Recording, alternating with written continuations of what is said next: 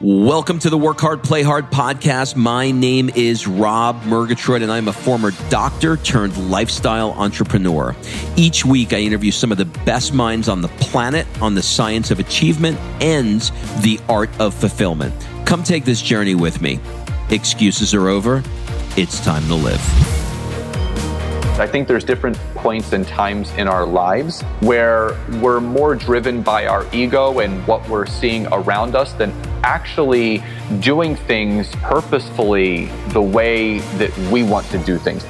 And I can proudly say that I have not folded one hand that I've ever been dealt. I've always taken a look at the hand and tried to figure out how I can best make that work for myself to progress myself forward. Each and every day when people realize they have the choice of how they want to feel every day is one of the greatest powers that we all possess. Okay, before we jump into this interview, I want to invite you to be considered for my 2019 Traveling Mastermind. So go to workhardplayhardmastermind.com and fill out the application, and we'll jump on a call to see if you're a great fit. This year we'll be in Boston doing lots of cool things like training with Tom Brady's trainer, Alex Guerrero. In the middle of the year, we'll be heading to Monaco doing things like vintage car rides through the French Riviera.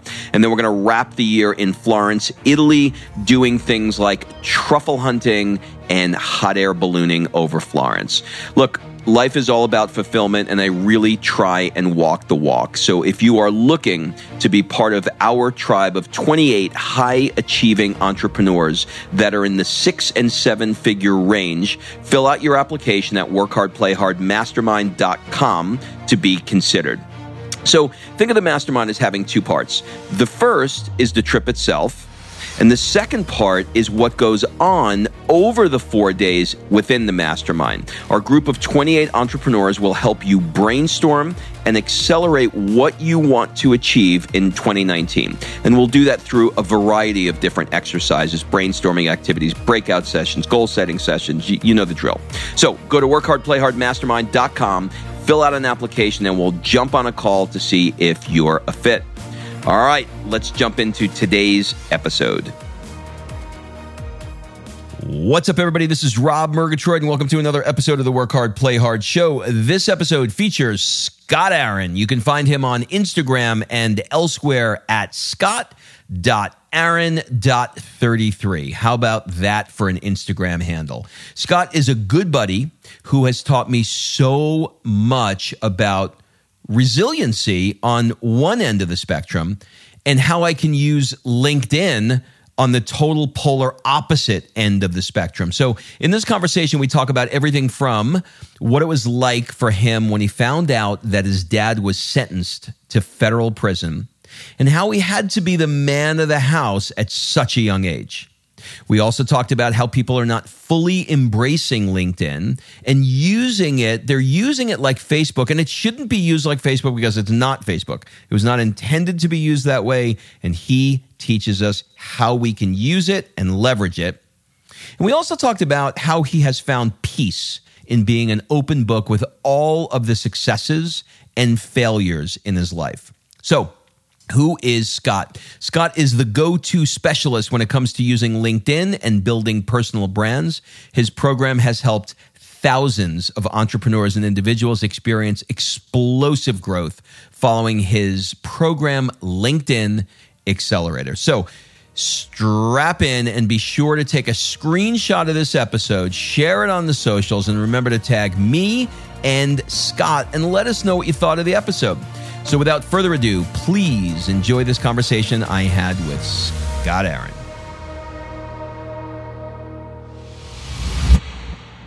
Scott, welcome to the show. Rob, thank you for having me on the show. I like that pause right between the Rob and the thank you. It was nice. It had me on I could tell you're a professional speaker. It had me on the end of my seat. Well, grabbing people's attention is everything. The pregnant pause, as they say. I am super excited to have you on the show. So thank you for taking the time. Absolutely, just honored and grateful to be a part of this and to provide some content, value, and anything to obviously leave people better. I am happy to do that, and thank you for this opportunity. Of course. So listen, the show is going to have basically 3 parts. The show is going to be all about working hard and playing hard, which loosely translated really means the science of achievement and the art of fulfillment. So first, we're going to talk about the science of achievement and how you've been able to crush LinkedIn and use it in a way that I've never seen anybody do what it is that you do. And then we'll move into the art of fulfillment, and we'll talk about maybe some practices and tips and hacks, et cetera, that you have and do to be more fulfilled. And then we'll wrap up with some rapid fire questions. Cool? Absolutely. I'm ready. All right. I want to talk a little bit about background. I think a good jumping off point would be to talk about growing up in Philadelphia.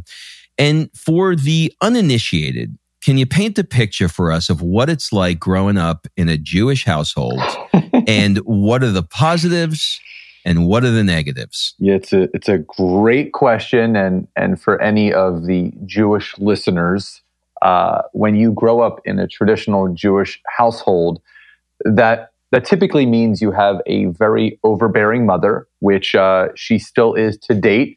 I still have to. I mean, it's the truth that I'll be 40 in 2 weeks, and I still have to email her my itinerary when I'm flying, and I have to text her as soon as I land to let her know I'm safe. So once and if you ate too, right? Yeah. What did you have? How did it taste? Where did you go? Yeah, the land of questions. So what the good thing about that is I grew up in a very loving household. So it was a lot of love, a lot of warmth. But in the same time, when you grow up in an overbearing family, I tended to resort to my family fighting my battles for me instead of me fighting my own battles. So if something came up, I would run to my parents, they would help me, they would fix it, and I would move on. So over time, this created a codependency in every aspect of my life. I was never able to fight my own battles. I definitely had low self-esteem, low self-confidence, and inevitably, that ended up transcending into me being the one guy, kid, adolescent, teenager in the group that was picked on. So I was an easy target because they knew they can get away with it because I wasn't going to do anything except tell my parents. So I never stood up for myself. So for the better part of my entire childhood up until high school, even into high school, I was pretty badly bullied and picked on by my peers and by my friends. What are the positives? So the positives is that there's a turning point. And I remember actually one of the turning points where I realized that I had the power to achieve certain things. And it was funny. It was my senior year of high school. And I don't know why this is coming up now, but it's coming up now because I think it's a great question. Because most people see bullying as a negative, but you're right, there are positives in everything. And I remember I was in public speaking class. It was one of my favorite classes, loved it. And I've naturally been able to speak in front of people. I never get nervous. It's just one of those things I love doing. And there was this kid in my class. I remember his name was Adam. And he was actually bullied and picked on when we were growing up in middle school. He was different. He was definitely into kind of like the like punk scene. So he was definitely seen as different in growing up. And he started to return the favor of what others were doing to him, and he started picking on me, and pretty bad in this class. He was a bigger guy, much bigger than me. I'm 5'9", and I was maybe 135 pounds soaking wet. And I remember he walked by me and he punched me in the stomach for no reason. And normally I would be that kid that would just crawl up into a ball and, run and tell the teacher, or just kind of keep to myself and just really just put my tail between my legs. But this moment was different.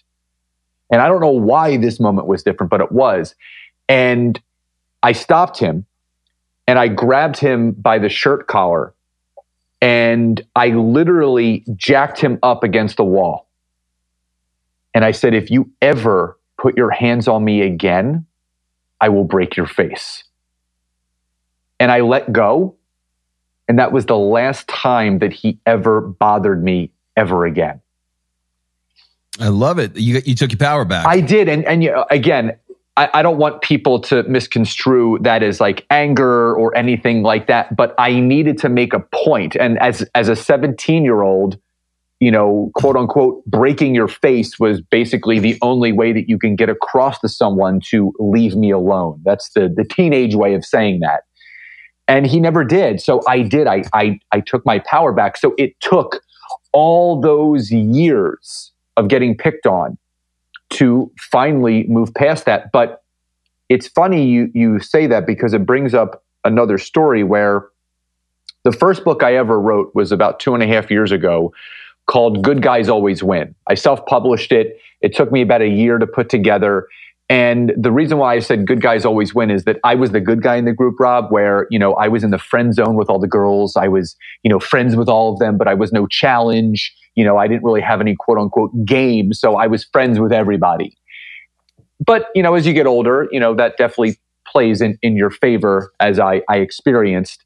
But I remember I was 13 or 14 years old and I was at a friend's birthday party, and it was a cold fall day. And my friends thought it would be funny to lock me outside because I was wearing short sleeves and pants. So I would be cold. And they did. They locked the door. And, you know, I was out on this porch by myself. And another couple of my friends thought it would be really, really funny if they would actually go and dump a bucket of water on me to make sure that I was even colder, which they did. And I actually spoke about this story and wrote about it in my book. And it was really funny, not haha funny, but how kind of things come full circle. A buddy of mine sent me a text message about a month after I released the book. And he texted me and he said, Scott, for whatever it's worth, I'm sorry for anything that I ever did to you that hurt you. Because the story was about him and a couple of the other people involved. But sometimes it takes turning the mirror around on someone, even through a story, to make them realize maybe they did things that were not kind to others. And again, I appreciated his apology. I told him it, you know, it wasn't necessary. Like, we've hung out for years since then. But it's people sometimes don't realize their actions and how they could cause other people to feel. So I definitely learned as I went through life that you can take your power back by just standing up for yourself and what you believe in. And I think that's one of the positives of actually going through bullying, is that you learn how to stand up for yourself. I love that, you know, and even the other thing that we started with, which is the, you know, sort of the Jewish culture. I didn't grow up, I grew up around a lot of Jewish people, but I'm not Jewish. But in Queens, it was either like, you know, you're either Jewish or Italian, Jewish or Catholic. Right. And I recently took a trip to Israel, and I got to tell you, man, I fell in love with the, it's called Shabbat, right? Friday night? Yep, Friday night Shabbat. I fell in love with that experience. It was just incredible because the streets, everybody stops working. Everybody is, you know, they should be home, but they're not. They're, you know, they're out. But there's this really cool celebration at the end of every week that I just thought was really, really cool. So I'll be the surrogate Jew for this podcast. And you know, welcome to the tribe. And welcome to the tribe. My father grew up in a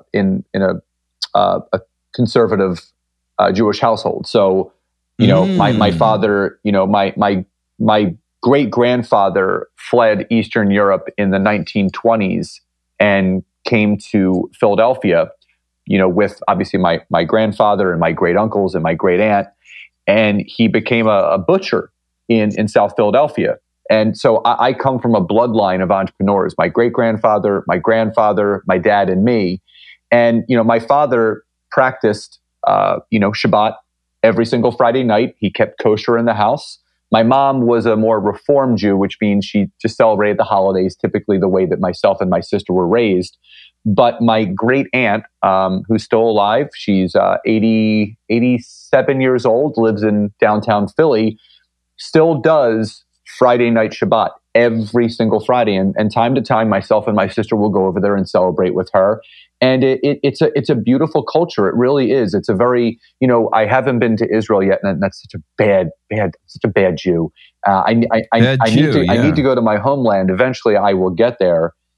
But when people go to Israel, and you and I were talking about this actually, is that there's different sides of the Wailing Wall where you have all different religions all around there. So it's really the cultural and religious center of the world. All different cultures, all different religions, go to Jerusalem, and everyone is welcome. Everyone is celebrated. And it's hard to describe. I've never been there, but I can imagine. But being a Jew and knowing what it's all about religiously, it's such a beautiful experience to be in a place where everyone truly, is welcome in this little central area. All right, so let's move on a little bit to the college years, and I want to kind of take you back to that college time in your life. And the show is really about learning from our guests. Some stories are about inspiration, and others are cautionary tales. And if you're open to discussing it, can you take us back to the moment that you found out that your dad was going to federal prison, and maybe tell us what led up to those events? I'm an open book in every aspect of my life, because I believe that everyone has a story inside of them that could impact and influence someone else and have them feel like they're not alone, because a lot of people hold so much inside that, you really, by sharing a story, could really help someone. And that's why I always tell my story so candidly. So I was 18 going on 19. I was finishing my freshman year at the University of Pittsburgh, having just the great college life that a lot of people have, joined a fraternity, had lots of friends. I'm a very social person. So of course my grades were not good, but my social life was amazing. And I remember coming home that summer, and my father, who was a serial entrepreneur, had multiple businesses, had kind of left all of them behind to step into the physical rehabilitation profession, partnering with someone with an existing business. And things were going well from the outside looking in. And about a year in, which was the summer after my freshman year, I was home. My sister was 16. Again, I was 18 going on 19. And my father, as we normally did, we would have little cookouts in the backyard during the summertime. My mom loved to barbecue, just the four of us, very, very tight-knit family dinners every night. And my dad said, I need to talk to you guys. So my father explained to us that things were not going as planned or as expected with this new business venture. And there were some problems insurance-wise, and the federal government was actually stepping in to look into things.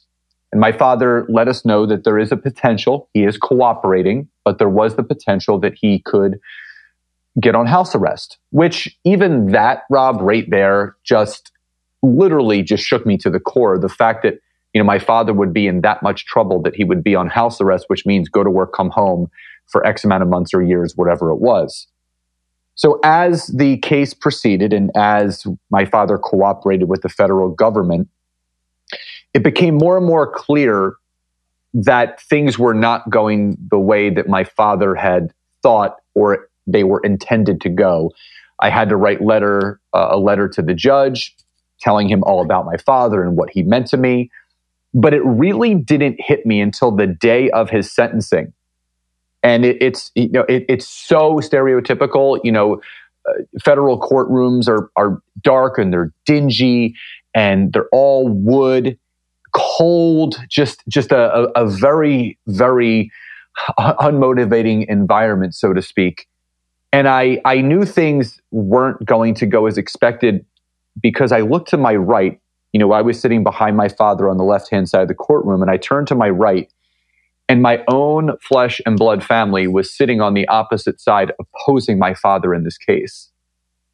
And that's when I knew something wasn't right.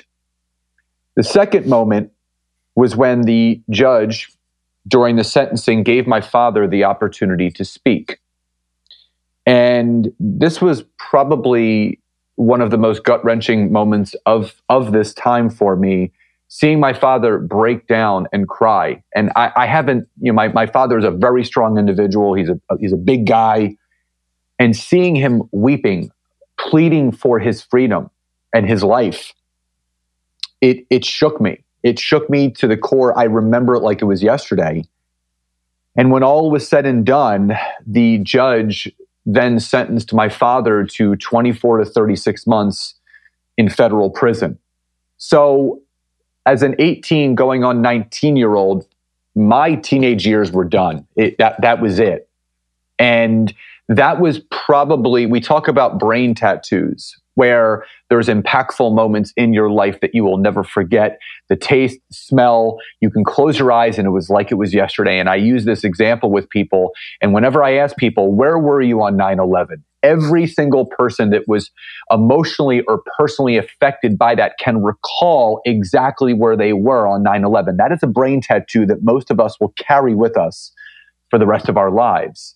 And that moment in that courtroom when my father was sentenced to 24 to 36 months in federal prison, that is a brain tattoo and a moment in my life that I am never going to forget till the day I die. No, there's no question about it. So just a couple of questions just for clarity. So basically it was an insurance situation where there was it a billing that was improper or something like this? Correct. Exactly. It was, the guy that he had partnered with had a previous criminal record that my father was unaware of. And this guy was trying to, quote unquote, cook the books a little bit by billing insurance companies for services that were not being performed. So basically collecting a lot of money from the insurance companies when people were coming in for something else. And it ended up being almost an 8-figure case. And it was big. And, it's funny, my dad's lawyers actually painted the picture for me so I can understand. And they said, Scott, imagine this, the NBA draft, where the number one pick, that's the most valuable person in the draft. That is the main guy, not my father, but the owner of the company. They said, your father's like the third or fourth pick in the draft. So my dad was pretty high up there as far as those that were involved, in the severity of this case. So what happened to the other guys? The main guy actually got 9 years, but also in the process of being sentenced and awaiting, actually committed another crime and ended up getting another 3.5 years on top of that. So he ended up doing about 13 years. The guy above my dad and below that guy got about 7 years. And then there were some people below my father, 2 or 3 people that got, some got anywhere between 12 to 6 months in federal prison. But my dad got the third highest sentence. So now here you are. You basically get this bombshell that's dropped in your lap. You're at a young age. You have to go through the courtroom that you just described, and your dad gets taken away. And now I suppose that within pretty short order, you were now visiting with him inside a prison, yeah? Yeah, so the sentencing to the time that he actually had to, quote unquote, turn himself in was about 60 days. So they gave you time to get everything in order. So my father, when he left this one company and obviously was working with the federal government, knew that things weren't going to go well. And this is actually how I got into the fitness industry. My father partnered with my 2 grandfathers who helped him purchase a failing health club in downtown Philadelphia. So he was actually running that for about 3 or 4 months prior to sentencing, preparing for obviously what the inevitable was going to be. So my father had the option of obviously getting taken away by the federal government himself, or he could actually turn himself in and drive himself to prison, which he selected the latter because he wanted as much time with us as possible. So we actually drove him to drop him off to federal prison. And I remember as we were driving into this federal prison, long driveway, again, stereotypical thing you see in the movies, long driveway covered by trees, and then it opens up and then it's just nothing but a prison. And the guards were waiting for my father to escort him in. And he turns around to me as he put the car in park, and obviously saying that he loved us very much. And he said, Scott, now you're the man of the house. that statement, again, stuck with me forever because I knew, my mom and my sister were puddles in the car. I needed to be strong. I needed to be the man of the house. I was now going to be stepping into an entrepreneurial role as a health club owner, having no experience, one, running a business, and two, being in health and wellness. I was an athlete, but it wasn't my passion. Music and being a kid was my passion. And as they took my father away, just like you said, my business meetings with my father as I began to run our family business, my mom would go on Saturdays. My sister and myself would go on Sundays. We went separate days. And I would bring all the paperwork and I would sit there. My dad would catch up with my sister and then him and I would get to business. We would talk about memberships and things that are going on. And that's how we kind of kept in touch as far as the business side while I ran the business back home in Philadelphia. How far away was where he was from where you lived? About an hour and 15 minutes. How often did you visit?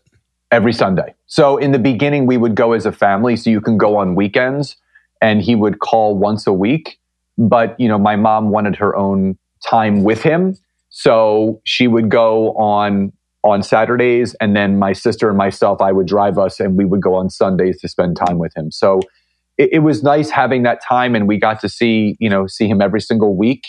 And it's just weird. You go there and you have to show your ID and sign in, and then they have to call back and they have to escort him. And then there's guards everywhere, and you sit at these tables, and there's guards watching you, and then there's like a little area where you could go outside and sit at picnic tables, and it was a very, very strange experience to do for 2.5 years.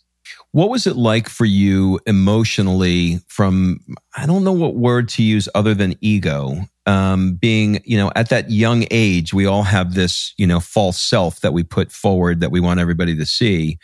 Was that uncomfortable for you around your friends, your neighborhood, et cetera? Absolutely. And it's really interesting that you asked that question because I remember after my father got sentenced and when he was awaiting to go away, I was visiting some friends of mine from growing up at Westchester University, just outside of Philadelphia. And we were at a party, and it was a bunch of my guy friends. And my one buddy, Mike, pulled me aside, and he said, "Listen, I saw in the paper about your dad."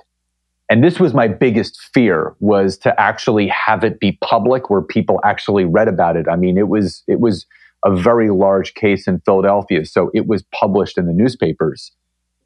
And I had the fear of being judged, and it was the complete opposite of actually what happened. My buddy Mike said to me, he goes, "If you need anything, just let any of us know. We're here for you." And that meant the world to me because I realized I wasn't alone, and I also realized that people really did care about me. And ego-wise, I didn't really have time to even think about ego or anything else, but I had to become a man overnight. But again, Rob, I want to preface that by saying that I still had a lot of emotional maturity to actually go through because I didn't really have time to process any of this. So I had some deep-rooted resentment and anger, not even from this situation when he was in prison, but all of the things that transcended from that.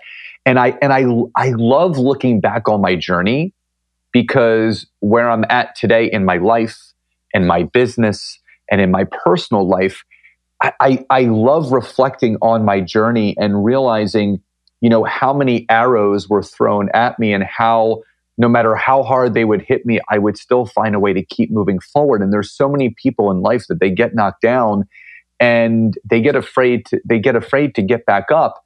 And I look to my son just like you probably look at your kids in the same way. When your child is learning to walk, they fall down, they get back up, they fall down, they get back up, and you're constantly reassuring them, keep trying, keep going. You don't, as Tony Robbins says, how many times do you give your child to fall down where you tell them, you know what, you're not going to walk anymore, stop trying, don't do it, it's not for you, you're not going to do it. No, you keep encouraging them. And that's why I love looking back on my story. And even when I look to my son now at 6.5, he's always trying to, move forward and try new things. He falls down, he cuts his knee, scrapes his elbow, he gets right back, brushes himself off, and he keeps going. And anyone can do that in life. And that's why I love looking back on this story of how I found new ways of overcoming certain things in my life, because everyone has that same potential to do it. Incredible. Last question on your dad. Take me back to the moment where he was released. Where were you and what was that like? Oh God, this is another great question. So after he did his 2.5 years, he wasn't allowed to come back home. He actually had to go to a halfway house, which was probably honestly worse than the federal prison, because federal prison, it's white collar crimes. You have a lot of malpractice, you have a lot of insurance, drug dealers, that kind of stuff. There was a guy in there, his nickname was Surfer Dude, and it was this young kid. He was about 22, 23, and he got caught smoking a joint in a federal park. And obviously that's a federal crime, so he got arrested and did 12 months in federal prison. But when you go to a halfway house, that's everyone. That's everyone that's released from any prison. So my dad actually said it was worse being in the halfway house than there. And I remember my dad had to spend about 6 months in a halfway house, so he was allowed to come home on the weekends. And I remember, and this is so crazy how the universe works, the last weekend that he was picked up where he was able to come home and then just go on regular leave, Freebird came on by Lynyrd Skynyrd. And I know it's so cliche, but it came on the radio, and I'm driving home with my dad and we're listening to Freebird. And this was my dad's opportunity to rewrite his story and to start fresh and, learn from his mistakes. Some of his mistakes he learned from, some he still hasn't learned from. And those are definitely some stories that I can get into it either now or a later time, being in the gym industry. But it was wonderful to have him back. But, there was the emotional damage and scars from that experience for, myself, my sister, and my mother. Inevitably, it led to the demise of my parents' marriage, which they did getting a divorce about 5.5 years after he got back. So it's they were married for 31 years, and a lot of those years it was good, but the last years they weren't, just because of the emotional and personal trauma from that event. And I don't blame anybody. Things happen the way that they do on purpose or by accident or whatever people believe. But, presently everyone is happy in healthy relationships and moving forward. But, it's a shame that things went the way that they did. But again, I feel things happen for a reason and on purpose, and everyone has to learn from their lessons. Thank you for that. And thank you for your willingness to be open and to use it as a instructional tool for people.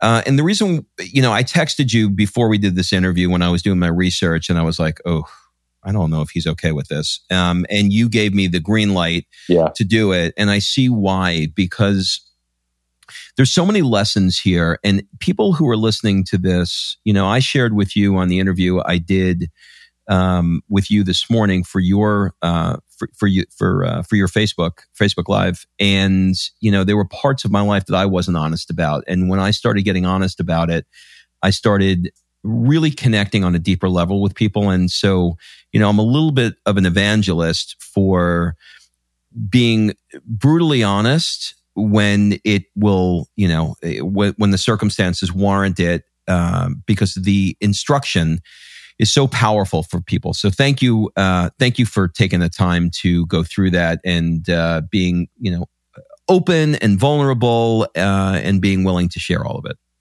Absolutely, it's my pleasure. And again, the best storytellers are the ones that can openly express, the greatest of times and the darkest of times, because everyone in their life will go through something. And again, just like I spoke about in the beginning of this, is that a lot of people feel like they're alone in their life. And if you can share your story and it strikes a chord with someone and they can see where you are and what you did to catapult yourself to another level in your life of self-improvement and self-awareness, it can help that person. And that's why I always choose to be open and honest about myself and my story. So as you progress through different businesses, some of them worked. I know you had some ups and downs in the world of fitness, owning gyms, et cetera, from personal training to owning the gym to it working to selling it to open another one that didn't work so well, et cetera. The people who are listening to the show, frankly, are a mix of people who do network marketing, people who have zero interest in doing network marketing. So just on a high level, how did you get into what you're currently doing now, which is using LinkedIn? And I believe that the group that you work with, is it exclusive to network marketers, or is it good for, your strategy is good for anybody?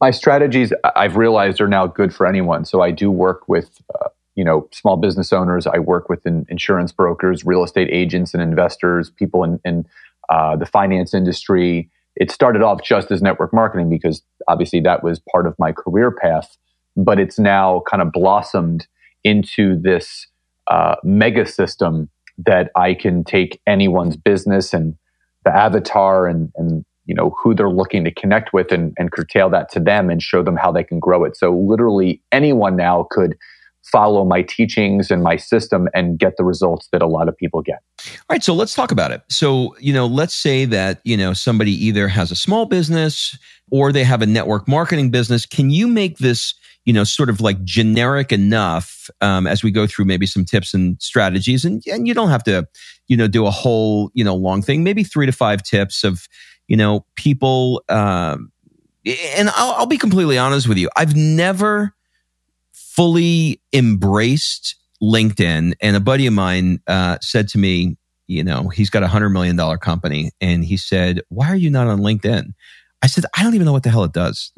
He laughed at me. He said, "How can you?" He said, you're every time I open my phone, you're on Facebook or Instagram or an Insta story or something, YouTube. Why are you not doing it? I'm like, I don't get the, so anyway, so I wanted to have you on, but maybe you can give us some, 3 to 5 tips, let's say, of, what are some common mistakes or how can people use it to grow their businesses? So I tell people that there's 4 layers to LinkedIn. There's your profile, there's searching and connecting, there is messaging, and there is providing social proof and social content. And they all have to talk the same way to everyone. So what I can express to you is this, is that it's the way that I look at LinkedIn is like a layer cake. So if one piece of that layer cake is off, then it'll never work. So when you have your profile optimized, then you have to define your business avatar. And there's a simple exercise that anyone that's listening to this now or later can go through. So what you want to do is you want to write down the 5 top qualities that you want someone to have in your business opportunity or your team if you're network marketing, or your ideal customer. So if you're in real estate, if you're a business coach, if you host masterminds, you need to make sure that you have those 5 qualities defined. So on a piece of paper, you would write down, I want someone that is motivated, that is driven, that is a self-starter, that is inspired, that has a high net worth, whatever it is. And when you write down those 5 qualities, you've clearly defined your business avatar so that when you do go on LinkedIn, you can specifically search for that type of person, the industry that they're part of, the profession that they have, and anything of that nature. It'll really, really help you start to clearly define who you're supposed to connect with, and obviously building a network of those that will best respond to you and what you have to offer. So when you have that business avatar and you start building this network, you start connecting with other people. The third aspect is messaging people. And Rob, I think this is where people kind of get lost in translation of how to do this and what it is.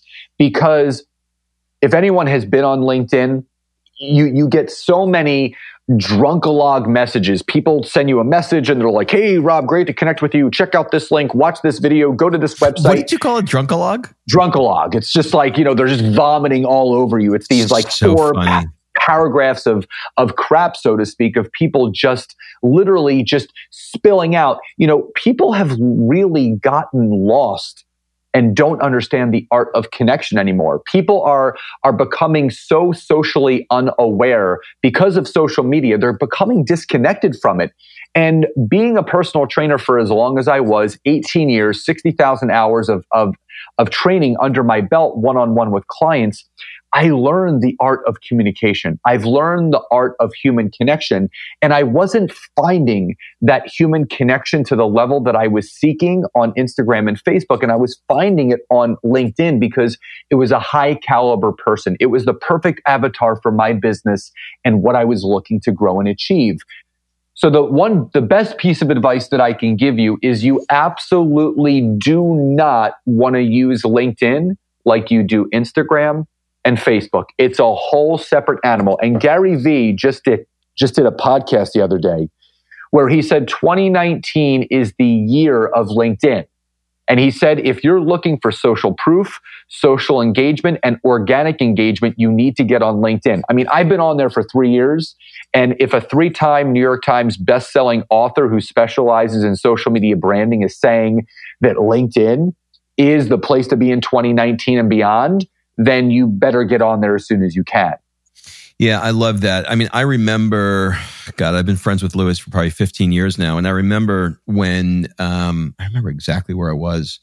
I was at a conference with him. A guy named Yannick Silver was doing like an internet marketing conference. And he said, I'm going to be looking into this new thing called LinkedIn.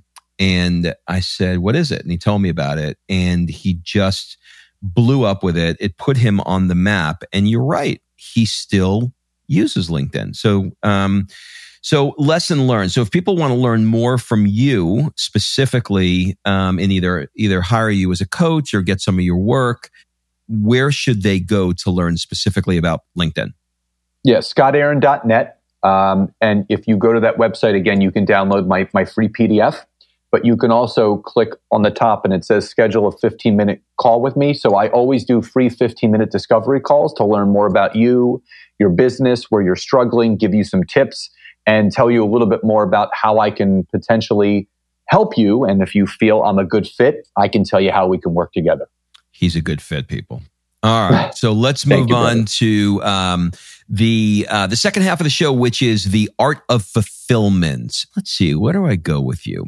Here's what I want to do. Are there any positions or opinions in the last few years, or it could be way back, doesn't have to be in the last few years, that you've changed your mind substantially about, or you changed your position and you just look at things a little bit differently where you're like, I don't feel the same way about that anymore? It's a good question because I think the art of fulfillment, I think everyone brings meaning to whatever they feel something is to them.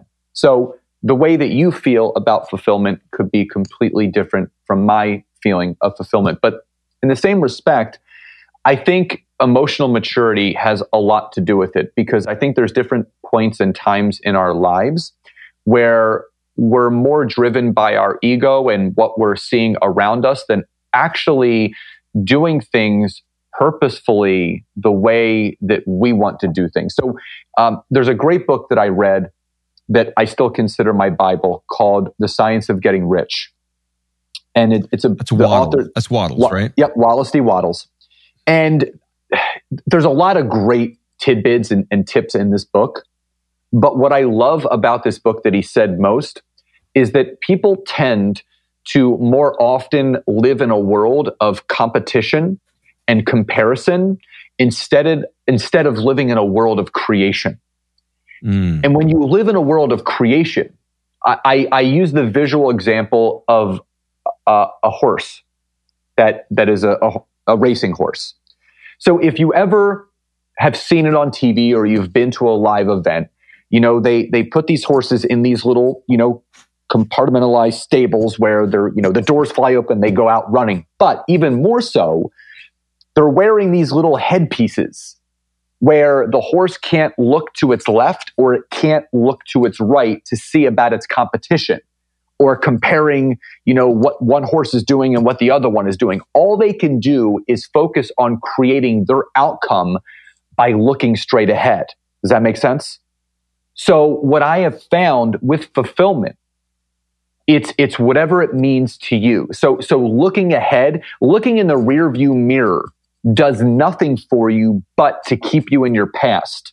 So as long as you're clear with your vision and what you want to achieve in your life, you will constantly feel fulfilled. And that's a big thing, Rob, right there that I want to stay on really quickly. Gratitude is a feeling. Inspiration is a feeling. Happiness is a feeling. Fulfillment is a feeling. Prosperous is a feeling. Each and every day when people realize they have the choice of how they want to feel every day is one of the greatest powers that we all possess. So you get to wake up and choose how you want to feel. I love that.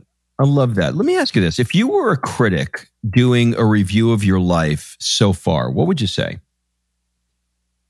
Someone asked me the other day, if you could describe your life in a word, how would it be titled? And I said resiliency. Because there's been things that certainly based on the story we just did about your dad. Yeah, so sure. I mean, if someone was to look at the timeline of my life, and I'll be 40 in 2 weeks, but I've had to deal with being bullied and picked on. I've had to deal with my father being incarcerated for 2.5 years. I've been twice divorced. I've made $1 million and then lost it 2.5 years later. I've had to file for personal bankruptcy, but yet I'm still here. I'm still standing. So my life, the chapters are still being written. But if you were to read the first quarter or half of my life, it's inspiring in the sense that here's this guy that has never folded his hand. And I use this example is that we're all dealt hands in life, and you can choose to fold them or hold them. And I can proudly say that I have not folded one hand that I've ever been dealt. I've always taken a look at the hand and tried to figure out how I can best make that work for myself to progress myself forward. Love that. Resiliency. And you certainly have that in spades. On the opposite end of the spectrum, if you could spend 1 month anywhere in the world, where would it be and why? The Amalfi Coast. I got married there. Good choice. And the reason why, I've been to the Greek Isles, which I fell in love with, Mykonos, Santorini. I love a combination of being able to wake up and see water and beach, but at the same time being in a cultural location where there's a lot of history, where I could walk around. I like being around people. I like social environments. I love sitting outside of cafes. People watching is one of the most favorite thing that me and my fiance do. Sometimes we go somewhere and we just sit and we just watch. It's the best. So yeah, it is. And that's the great thing is that, we don't even have to be talking to each other. We can just be in the moment and sip a nice glass of red wine, and enjoy the day. But the Amalfi Coast, to me, it symbolizes a lot of different things: freedom, experience, living, fresh air, beach, just all of the things that I love most. That's where I would love to spend a long, elongated amount of time. If you could only go to one restaurant before you die, where would your last meal be? Wow, that's a really good question. Well, I mean, my favorite dish, like quote unquote cheat meal, is chicken parmesan. I don't think that you can go wrong with breaded chicken with marinara sauce and heavily loaded mozzarella cheese.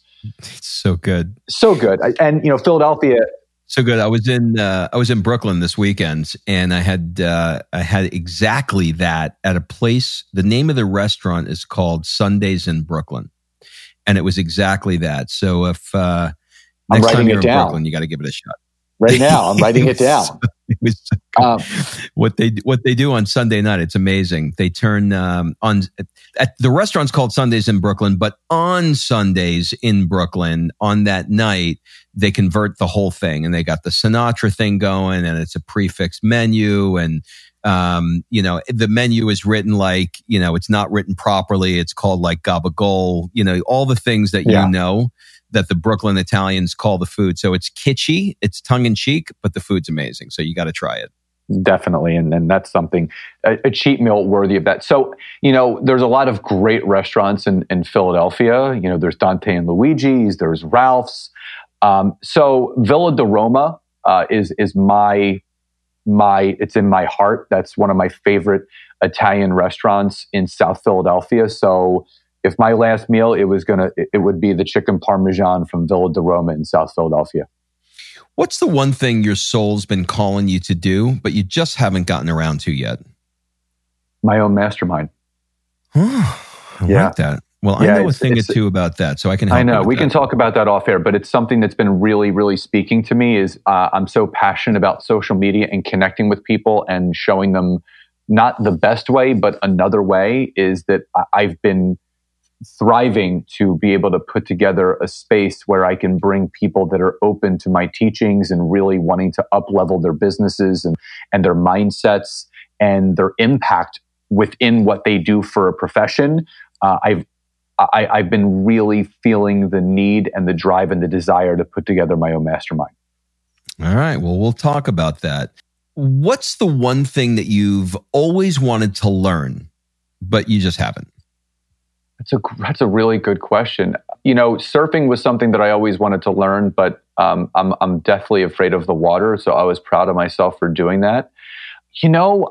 I would say I've always had a dream. It's really funny. Nancy and I have always had a dream of opening up our own coffee shop. And I've had my own businesses, but I've maybe learning if I ever wanted to get back into that game again, if I ever wanted to, the proper way to open up a brick and mortar business that serves the need or fills the void for something that people need the right way, where it can become massively profitable without robbing me of my time. Yeah, that balance is a tricky dance, isn't it? Yeah, absolutely. All right, so we're going to move into the last 5 minutes of the show, which is the rapid fire round. Answer these as quickly or as slowly as you like. It's a first thing that comes to mind round. What would your friends say is one of your superpowers? My genuine care for others. What's one of the things you're afraid of right now? Failing. What keeps you up at night?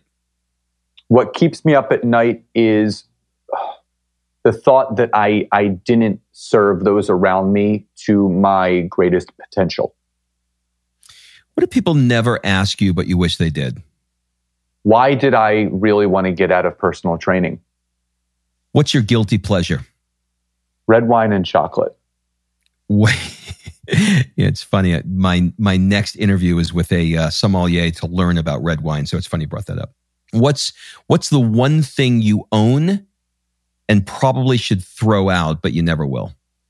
The one thing I own, probably my Guitar Hero, because I used to love Guitar Hero, but it just sits here and I do nothing with it. So I probably should throw it away at this point. If you had to give a TED Talk on nothing that you're known for, nothing that you speak about, and it could be on anything that you like to do or you have a passion for or anything else at all, what would it be? Self-love. Love it. Last question. We're going to change things up a little bit. What one question would you like to ask me? What is your best advice to someone?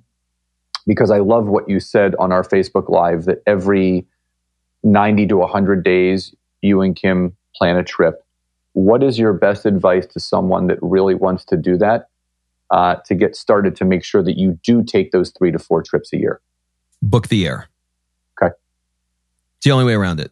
If you don't book, our rule is that if you book the air, you're going. If you don't book the air, you're not. I love that. Scott, this has been freaking amazing. We had a whole love fest today. I did you, you did me. I feel like I need a cigarette now. I mean, this was so good. Do you have any final words, suggestions, or an ask for the people that are listening? Yeah, for anyone that's listening, well, Rob, I first wanted to honor and thank you for, again, allowing me to come on here and share my story. And my simple message to people is, it's something that Les Brown talks about, is that no matter how many times that you can get knocked down, if you can look up, you can get up. And the simple thing that I want people to take away from this is that always remember that your failures will always open up the doors to your successes. So no matter how much you may think or feel that you're a failure right now, within every failure is a formula and a solution of how to succeed. Because there are millions of ways of how to succeed, and there's only one way of how to fail, and that's to quit. So as long as you don't quit on your dreams and your goals, you will absolutely create the success that you truly deserve. Dude, you did that better than Les did. Gorgeous. Thank you. I absolutely love it, and thank you so much for today. Absolutely, Rob. Love you. Grateful for you. Thank you so much for today. All right. Thanks for listening. If you love this episode and you know someone that needs some help in either stepping up their work hard game or their play hard game, it would mean the world to me if you shared this podcast with them to help me get this movement out there. So if you like what you heard, head on over to iTunes, take 30 seconds and leave me a 5-star review, and I will be forever grateful. So until the next episode, excuses are over. It's time to live.